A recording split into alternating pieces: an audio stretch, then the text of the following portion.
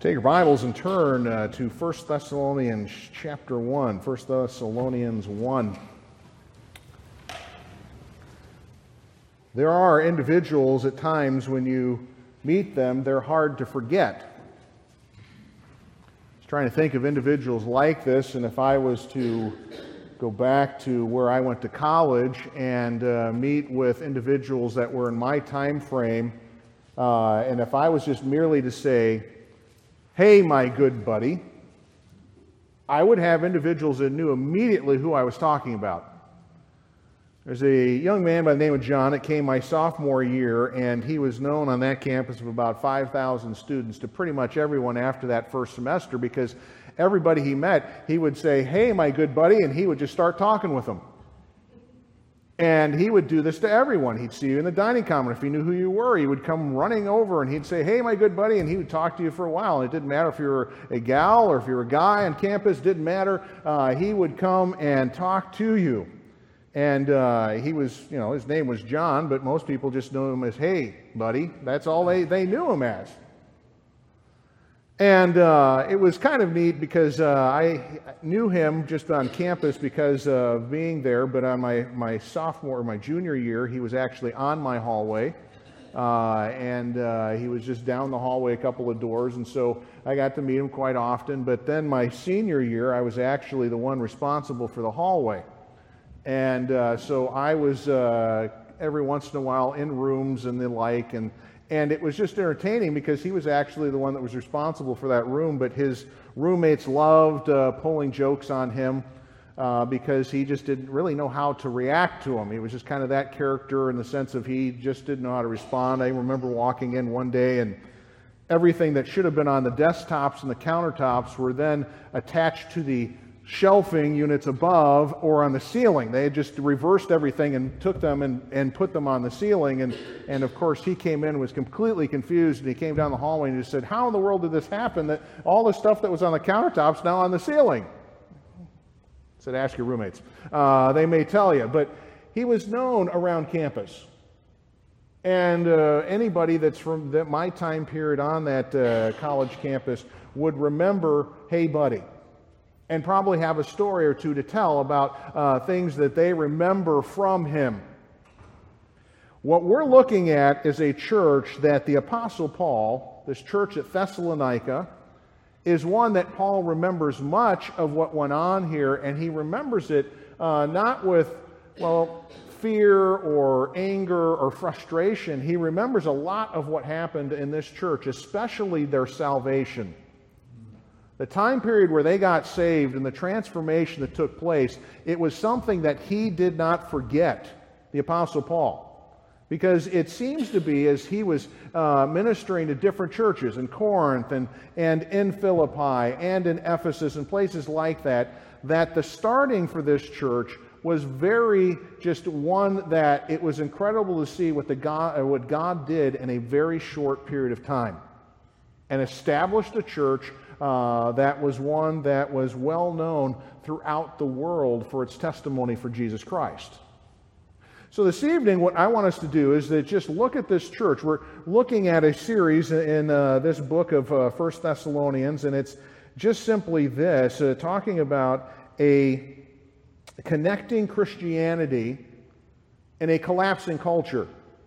What you have in this church at Thessalonica, they are ones who connect with the people around them, the culture around them, and they're a Christianity that is drawing others to Christ. That's just their personality. They've got this going on for them. And really, as we go through, we'll see that there's an example for us to see what happens in a church like this. It's an active church. It's not a passive church. It's an active church, seeing things go on.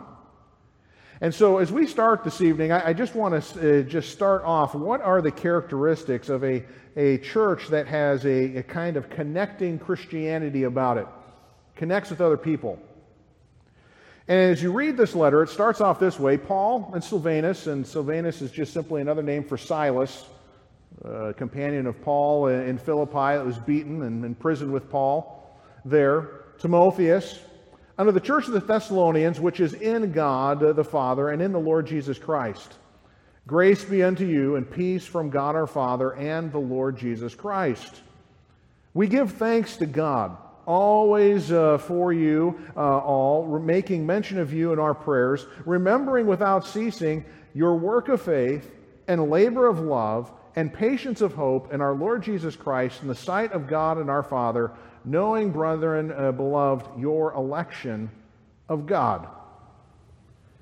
See, for the Apostle Paul, we have to remind ourselves of what happened here in this church. It was 2 weeks ago that we talked about this, but this is a church that Paul came out of the city at Philippi and came to this church. And this church was one that he did not spend a great deal of time with, as far as we can tell. We know that he spent 3 Saturdays in a synagogue preaching and convincing people of salvation, and we don't know how much longer he was there afterwards, but it doesn't seem to be a great deal of time that he's there. In the midst of them preaching the gospel and people getting saved, the response of the community was such that there was a response of the Jewish community especially, where they went out and found the common criminals that were in the marketplace and paid them money basically to riot against the Christians and bring them before the government officials and claim this, that these individuals who are followers of Jesus Christ are turning the world upside down. And what they're accusing them of is that they're preaching somebody else other than, or they're calling somebody else Caesar rather than Caesar himself. They have one that they call the Lord, and we would call him the Lord Jesus Christ. The Lord was a title that would be used for Caesar, but here the Christians are saying, here's one who's the Lord. He's Jesus the Christ, the Messiah, and they're calling upon this. Now, the government officials realized that something was going on and just simply had the Christians there pay off a debt of some kind, and then the church there sent Paul on his way. So there's not a lot of time that the Apostle Paul has with this church, but when he's there, and the report that he gets back from Timothy, because we know from the middle of this letter that he sent Timothy, and Timothy was seeing how they're doing and came back, that he is remembering the things that happened in this church, and it was because this church had characteristics that were reflecting an active Christianity.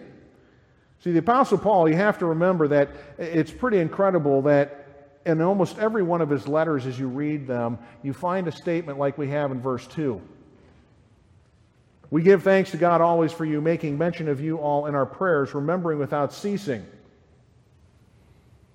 mean, in this case, he says, remember you all. Now, what he's saying there is he's not Southern, okay?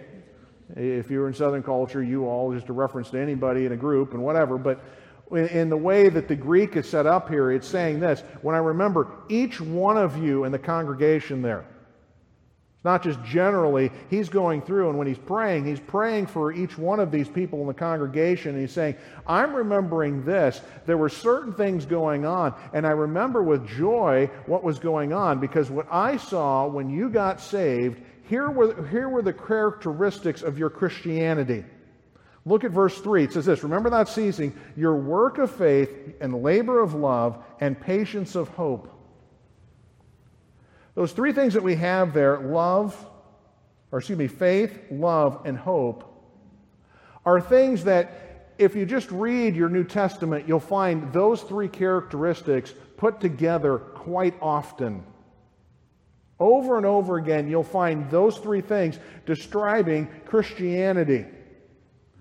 If you think through it, I'll just give you a few examples. For instance, in Romans chapter 5, verses 1 through 5, where the Apostle Paul there is talking about some of the benefits of being saved. He says this, therefore, being justified by faith, we have peace with God through our Lord Jesus Christ, by whom also we have access by this faith into the grace wherein we stand, and rejoice in the hope of the glory of God. And not only so, but we glory in tribulations, knowing that tribulation worketh patience, and patience experience, and experience hope. And hope maketh not ashamed, because the love of God is shed abroad in our hearts by the Holy Ghost, which is given unto us. I mean, you see there, faith and hope and love, all these things are just part of the Christian life. Or Galatians 5, verses 5 and 6, it says this, for we through the Spirit, as Christians, you have the Spirit in you. Wait for the hope of righteousness by faith. For in Jesus Christ neither circumcision, being a Jew, availeth anything, nor uncircumcision, a Gentile, but faith which worketh by love. Or you have another passage of Scripture where you have in Colossians chapter 1, verses 3 through 5, it says this, another prayer for another church. The Apostle Paul says this, "We give thanks to God and the Father of our Lord Jesus Christ, praying always for you, since we heard of your faith in Christ Jesus, and of the love which ye have to all the saints, for the hope which is laid up for you in heaven, whereof ye heard before the word and the truth of the gospel." You have lengthy passage in Ephesians chapter 4 where it talks about the characteristics of being saved. You'll find this, but probably the most famous passage that has these things linked together is that passage in 1 Corinthians 13.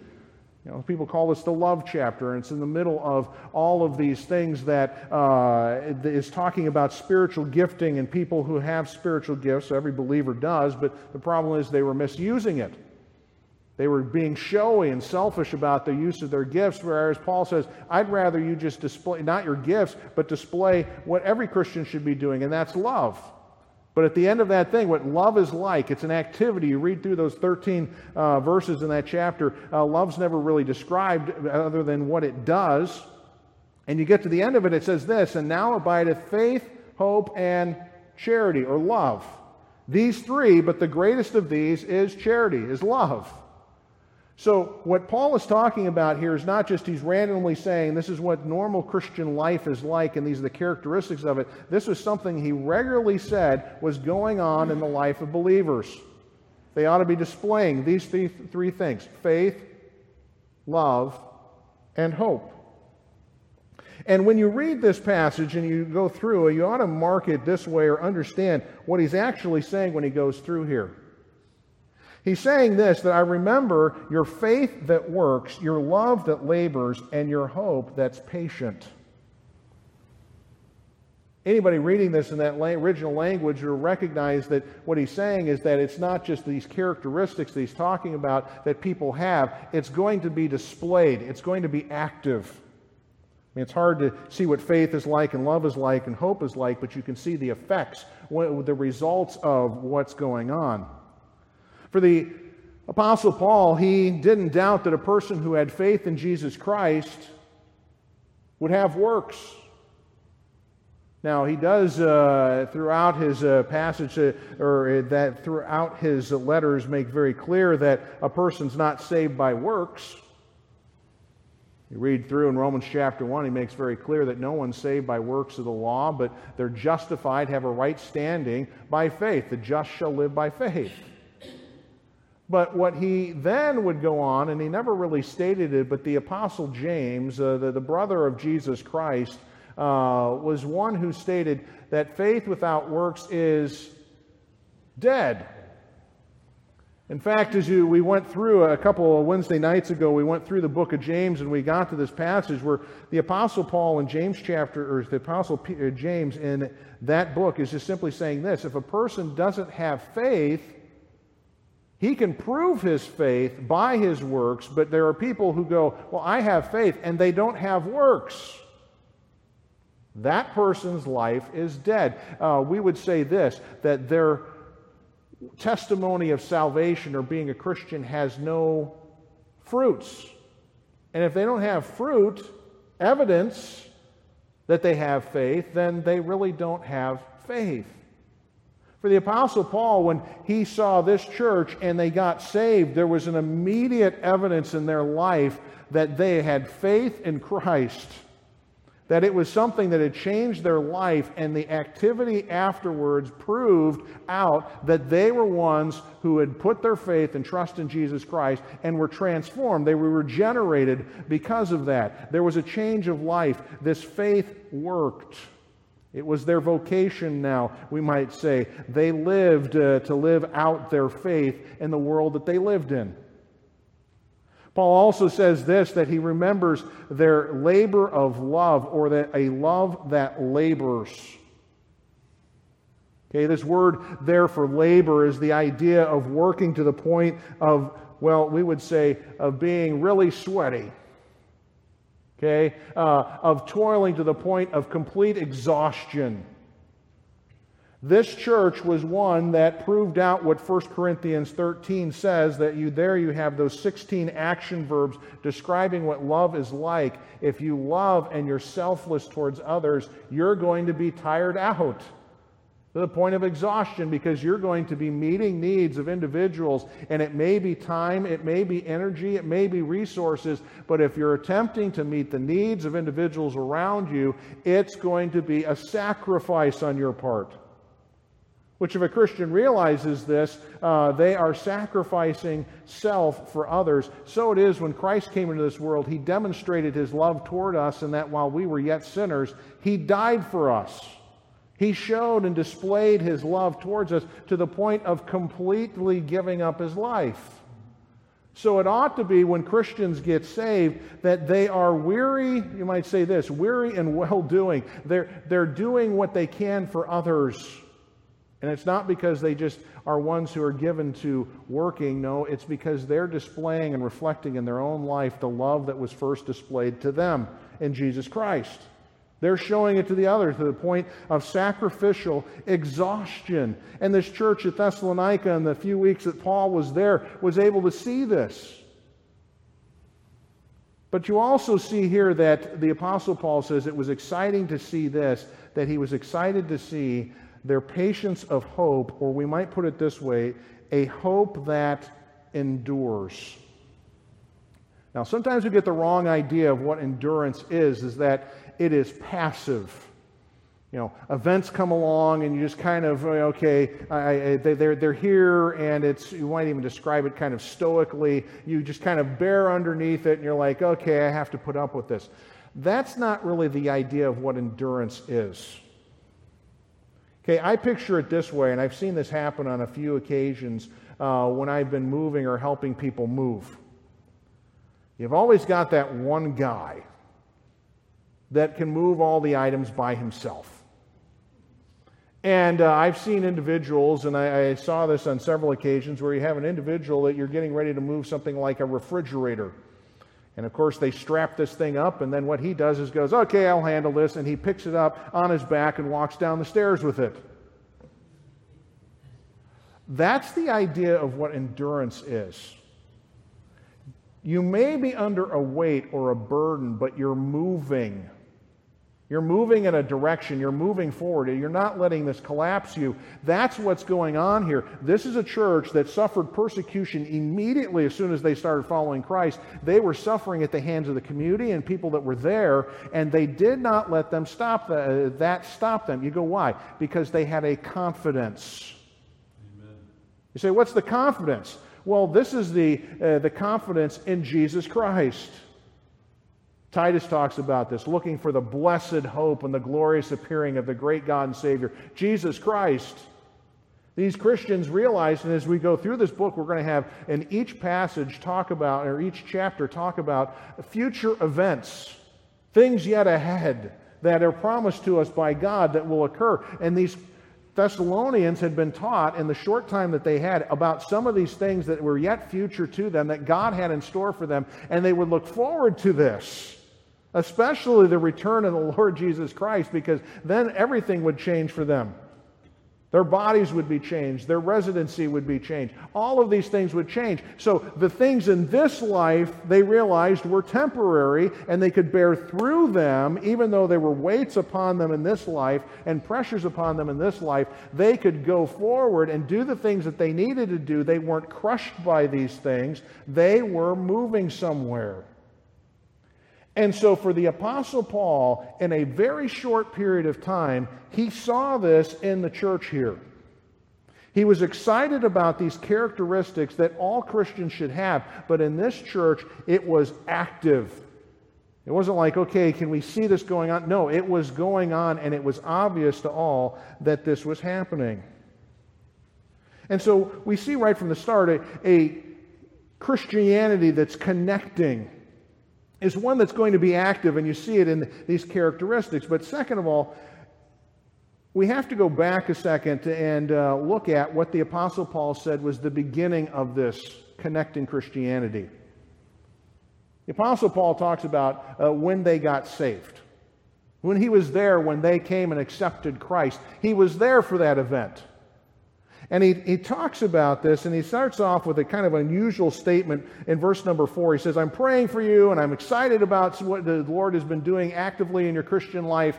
And he says, and I know you're saved. And he puts it in a way that we probably would not normally put it, but he says this in verse 4, knowing, beloved, or brethren beloved, your election of God, that you've been chosen by God. Now, you use that kind of terminology, and people suddenly begin to get a little antsy at the fact that, okay, we've been chosen by God. What does that specifically mean? Now, that's not a term that you typically or would want to use on individuals who are not saved yet, because there's a whole area and groups of churches that emphasize this, and there's people going, I wonder if I'm elect. And the answer is no, that's not a question for you. You should be asking yourself, am I saved? Have I accepted Jesus Christ as my Savior? That's my responsibility. I'm challenged to call upon the name of the Lord, not find out whether or not I'm part of the elect. But when you're saved, what you begin to understand that there was a whole thing behind the scenes where God was at work using His working and His power behind the scenes to get you saved, even though you have a free will. And you say, how does that work? I don't know. And people that try and connect how those two things work together, it's impossible. People have been trying for 2,000 years to connect how that works. But what it does indicate is this, is that God is not just haphazardly seeing people saved, that when people are saved, this is part of something that God has been looking forward to for a long time. Amen. He's been planning for it. Romans chapter 8, we went through that almost a year ago, that passage of Scripture, but there the Apostle Paul just talks about the whole process of salvation, how God's involved in it, and he makes this statement, and we know that all things work together for good to them that love God, to them who are the called according to His purpose. Okay, those that are saved. Well, then he describes how these people got saved. God working behind the scenes, and it says this, for whom He did foreknow, talking about God, He also did predestinate for what purpose? To be conformed to the image of His Son. Do you realize that salvation wasn't just merely you getting saved? Okay, I'm not going to hell now, which that is a good thing for our sins. But the purpose of God was not just merely to rescue us from hell, but what He's looking to do is to make us look like His Son. That we reflect what He's like. And so in eternity past, God is, even as it describes this election that's before the foundation of the world, what He is planning for is your salvation, that you look like His Son. And so what He does is He has this whole process there. The Apostle Paul finishes off, that you be conformed to the image of His Son, that He might be the firstborn. Jesus might be the firstborn amongst many brethren. Moreover, those who He did predestinate, them He also called, and whom He called, them He also glorified, and whom He justified, whom He called, them He justified, and whom He justified, them He glorified. Realize this, that one day we will stand and be like Christ. Scripture tells us we'll see Him as He is. And for us as believers, we have to recognize the fact that that process of being conformed to the image of the Son isn't something that's only when you get to heaven. That process is starting right now. And God is changing individuals. And what the Apostle Paul is saying here, I know your election of God. And he goes, well, how do you know that? Because he saw what God did. The transformation, the radical transformation that happened in these people. And we'll get to the end of this chapter here where there is a radical transformation of life and thinking that takes place. And so the Apostle Paul says, I know this, and let me talk about what it was like when I came into your community and I began to preach there. Look at verse number 5. He says, for our gospel, now understand that word gospel is not just merely some sort of plan that you explain to people. It's presenting a person. And that word gospel means good news. And when you have the good news, there's a presentation of a person, and His name's Jesus. Okay, He is the good news. He's the answer. He's the solution. So when the Apostle Paul says this, for our gospel, when we came in, came not unto you in word only, but also in power, and in the Holy Ghost, and in much assurance, as ye know what manner of men we were among you for your sake. And you became followers of us, of the Lord, having received the word in much affliction with joy of the Holy Ghost, so that ye were ensamples to all that believe in Macedonia and Achaia. See, what happened here is that the gospel was powerful. Realize this, that the gospel is more than you just saying words. Okay, you have to have words. With faith cometh by hearing, and hearing by the word of God. People don't get saved unless they hear the word, the explanation of who Jesus Christ is. But there is something working behind the scenes. You go, who? The Holy Spirit is.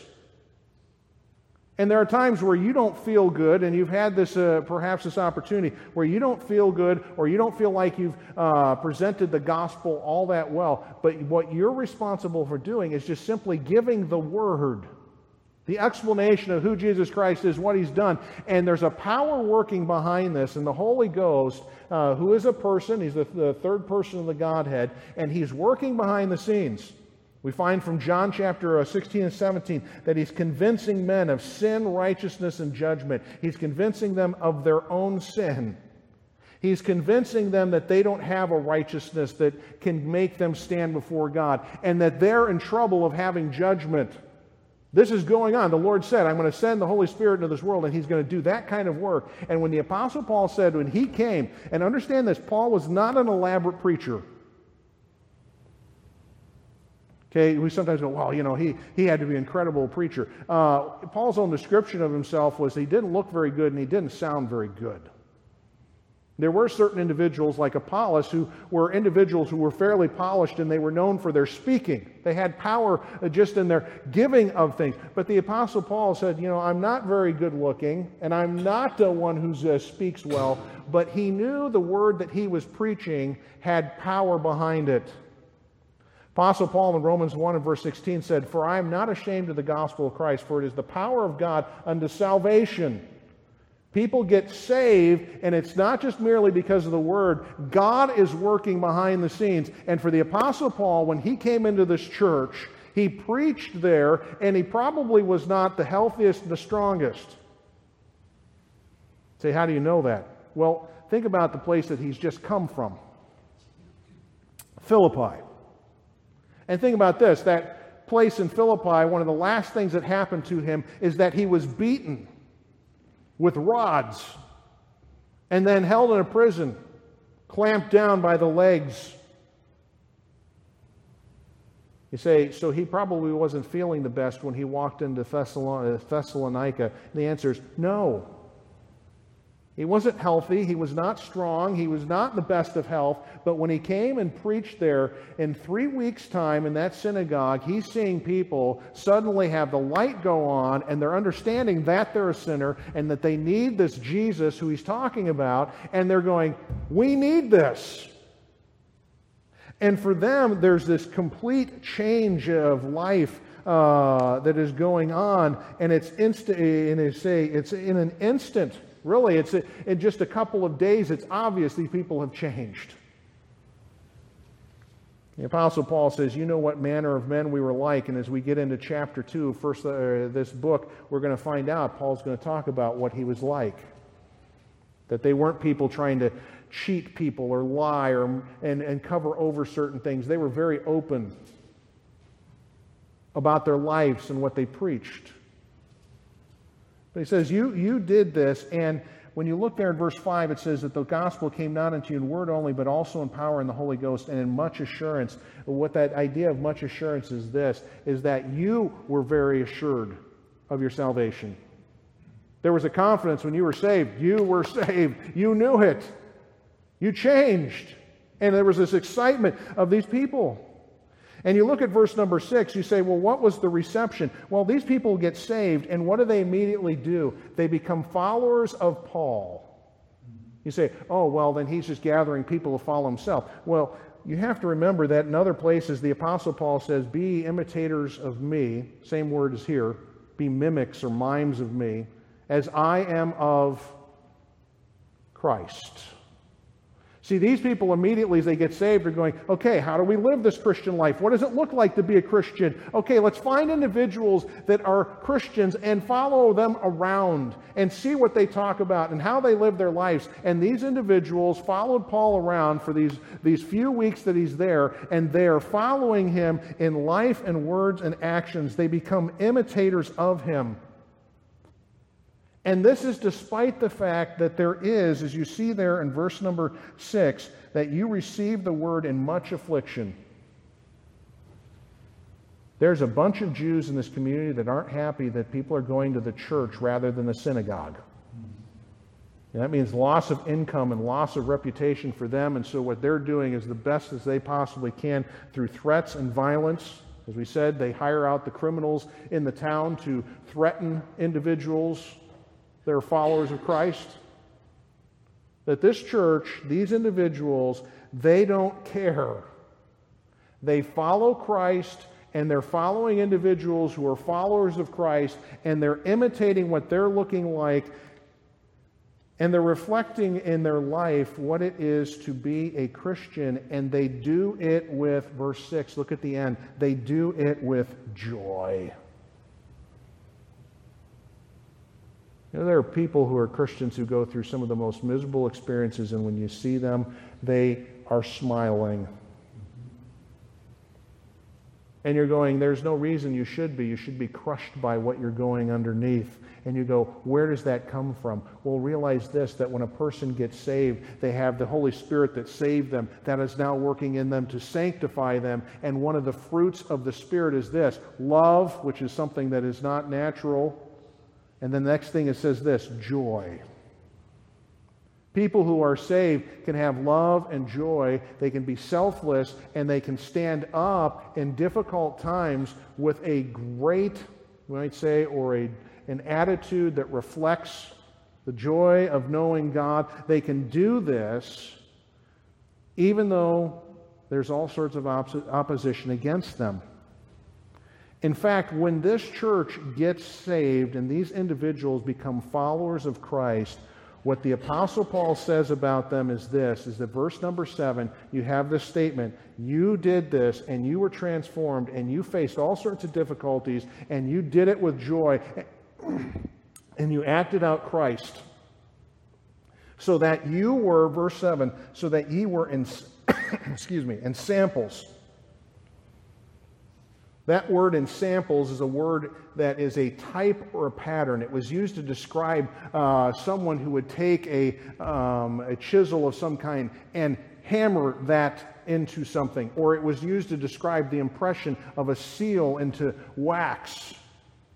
And what the Apostle Paul says is what you did as Christians, you put out a pattern or a stamp for people to go, what does a Christian look like? Oh, hey, there's that church in Thessalonica where they're acting like Christians. They're reflecting what Christ is like. And throughout, and for us, it's kind of hard because we don't know our geography as well as when it comes to ancient places. But Macedonia and Achaia is saying something like this, that they were known throughout, in our culture, they were known throughout the Midwest. I mean, that's what we're talking about. We're talking about a large region. Achaia and Macedonia today covers all of Greece. That region, and the Apostle Paul says, there are people throughout the region that know what Christianity is like, and they can understand what it's like because they see it patterned in you. I mean, this is why the Apostle Paul, going back, says this is a Christianity that is connecting with the community they're in. People are going, this is what Christ is like. You look at verses 8 through 10, you see this testimony that they have. Okay, the Apostle Paul then lays it out again. Let me tell you what the change was like. Okay, you got saved, but I really want to expand on what your testimony is amongst people. Because in verse number 8 it says this, for from you sounded out the word of the Lord, not only in Macedonia and Achaia, but also in every place your faith to God were to spread abroad, so that we need not speak anything. I mean, that's an incredible statement. He's saying this, what your lives are doing, that word sounded out, you could underline it and just say trumpeted out. Okay, it's hard to miss a trumpet. Okay, you might miss the triangle in the band, and you might miss a violin, but it's really hard to miss the trumpet, the brass section when they start blaring. That's what the Apostle Paul said. What your Christianity is doing is it's blaring forth. It's echoing forth. That's the word in the Greek, is echo. This idea that you have sounded forth in both Macedonia and Achaia, and also every place where your faith to God were to spread abroad. It's not only having impact in those two regions. Remember Thessalonica on a map. It's a modern city today. It's Salinka, that's in Greece today. It is the second largest city in Greece. It's a port city.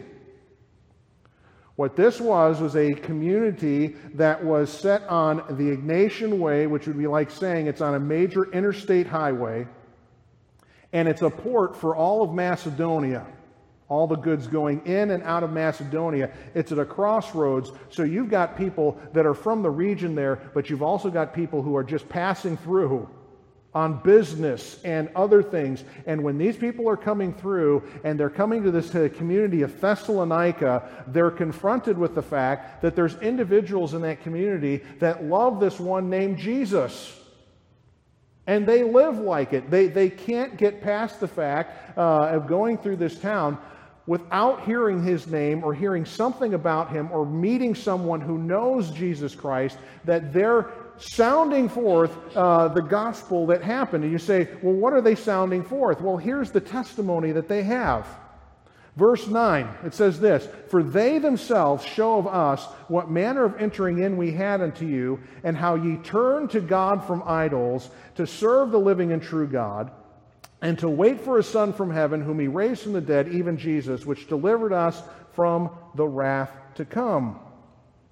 He's basically saying, here's what happened in your past, what's going on presently, and what you're looking forward in the future. He said, in your past, this is what happened. You turned to God from idols. Realize the culture that they were raised in, everybody worshipped idols. I mean, it was rare to even have individuals that perhaps believed that there was only one God. No, the whole culture they lived in was a culture that believed in a whole panoply of gods that were out there, that were there, and they served these gods. And as a result, they lived their life going around the festivals and the festivities with all those gods and the activities that went on with that. They lived their life around these things. And suddenly they got saved, and this is that word there is turned. It's a word that describes what conversion is. You sometimes hear that term. When a person gets saved, they're turning from something to someone. That's what conversion is. And for the Apostle Paul, he said, what happened was this, is that you lived your life, and your life was around all these gods, and that's how your life was described. And all of a sudden, you, almost on a dime, changed in an instant. And suddenly what you began to do is that you were serving the one living and true God. Now, that statement is not simply to say there that there was, well, God is a God amongst gods. Understand that the statement of the living and true God, it's just simply saying God, the one who's really alive, and he's genuine. All these other gods that are out, the idols that are out there, are not real.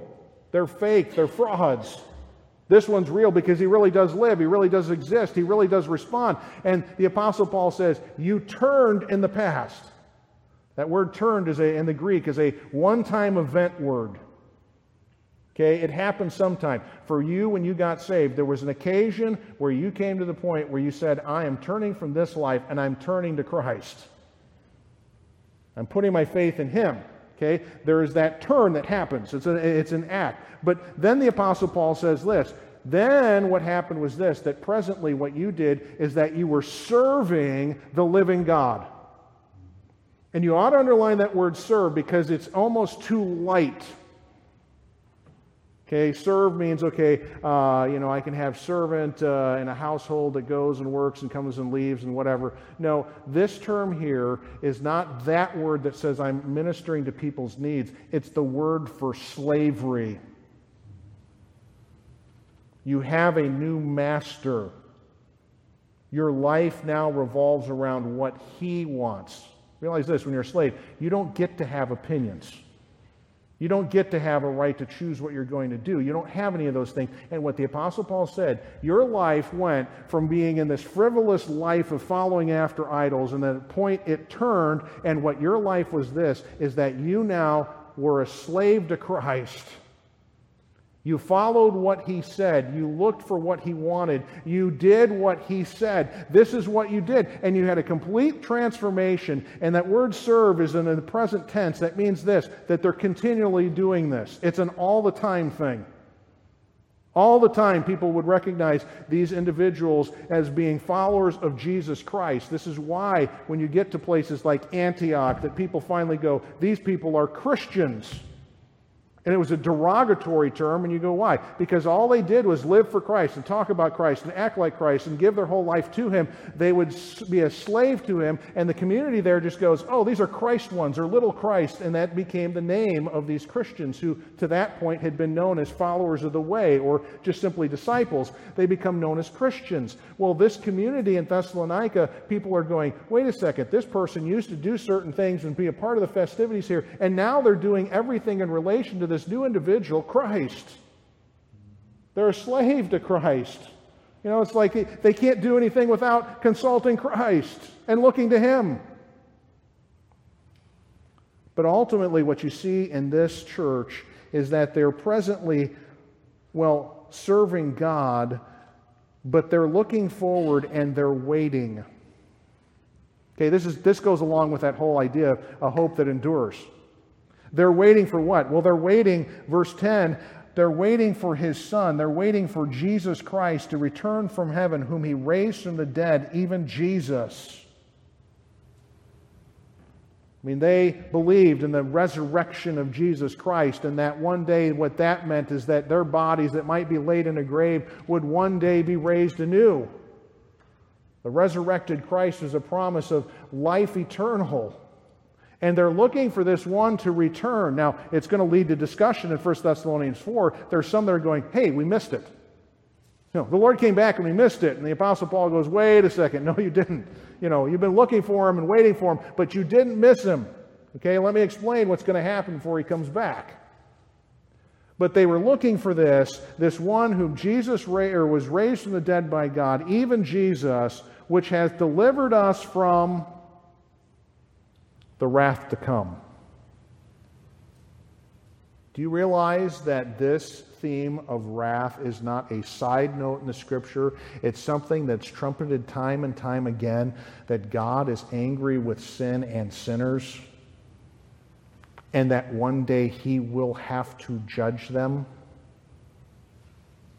Okay, part of God's character is that he's gracious and merciful and he's loving and kind and all of this, but there's the other side where God is just, where he said, the soul that sinneth, it shall die. That's the punishment right from the beginning in Genesis chapter 3 for when Adam and Eve sinned. The soul that sinneth, it shall die. There's a judgment to be paid. And you say, well, what is that idea of death? It's a separation. If you think of the word death as a separation, one day my body will physically separate from my soul and spirit. But there will come a time when my soul and spirit will be reunited together with my body, and in some cases for individuals who have lived their whole life and they've rejected God, they will be cast, body, soul, and spirit, into a lake which burns with fire and brimstone. And the Scripture says in Revelation chapter 20 that this is the second death. You go, how is that possible? Because their body, soul, and spirit are united together. Because death is a separation. These people are separated from God forever. God judges sin, and that judgment is that he will be separate from them forever in a place of torment, a real place. And what these believers were excited about is there's a Savior who's coming, who died and rose from the dead to give me life eternal so that I will not face the wrath to come. People don't like talking about that word wrath because in their lifetime and in their experience, they've seen people who have been angry. Okay? You might say they're wrathful, or they're given to wrath and that type of thing. And they're throwing things, and it's just, you go, okay, that person's really angry. Understand, when it talks about a biblical wrath, this is something where God is very level about this. It's not that God is just randomly going, okay, No, God has just said, this is the case, this is what's going to happen. The judgment is very clear, and it's handed out. It's going to happen. But these people were rejoicing at the fact, here we've got one who's coming, who's promised us life eternal, that we've escaped judgment because of who he is. We can't wait to see him because of the deliverance that he's given to us. And so they lived their life serving the Lord presently, but looking forward to the time that they were going to be with him. And you say, what were they doing? They were calling others, hey, you can be with him too. You don't have to be involved in the wrath to come. He's one that delivers and will save you. So you start off with this church. It is a church that is filled with activity, but a sold-out following of Jesus Christ that no pressure from the outside world could stifle, could stop. And so this is why this is a church that was one that was connecting with people in their region of Macedonia, Achaia, and others that crossed their path. They had obviously been saved, and it was reflected in a life of activity. That ought to be a testimony that's said about us, that we are individuals who our Christian life is something that people can see, that they can know and can hear from our mouth and see by our life that we are Christians. That's the kind of Christianity that connects with a culture that is collapsing. And so as we go through this book, we ought to just reflect on the fact that are we ones who show forth the fruit of salvation like these individuals did? The change that took place. That we ought to look like this so that people are going, I want that. There's a change. There's something obviously going on there in that person's life. They know Christ. They're Christians who are following Christ. They have a Christianity that is something that has impact. And so may we be a church like that and a church filled with individuals that reflect what was going on in the life of the Thessalonians. Both in our past that we turned from idols, presently we're serving the Lord, but we're looking forward. This isn't it. We're looking forward to being with God forever because of what Jesus Christ has done for us. Lord, we thank you.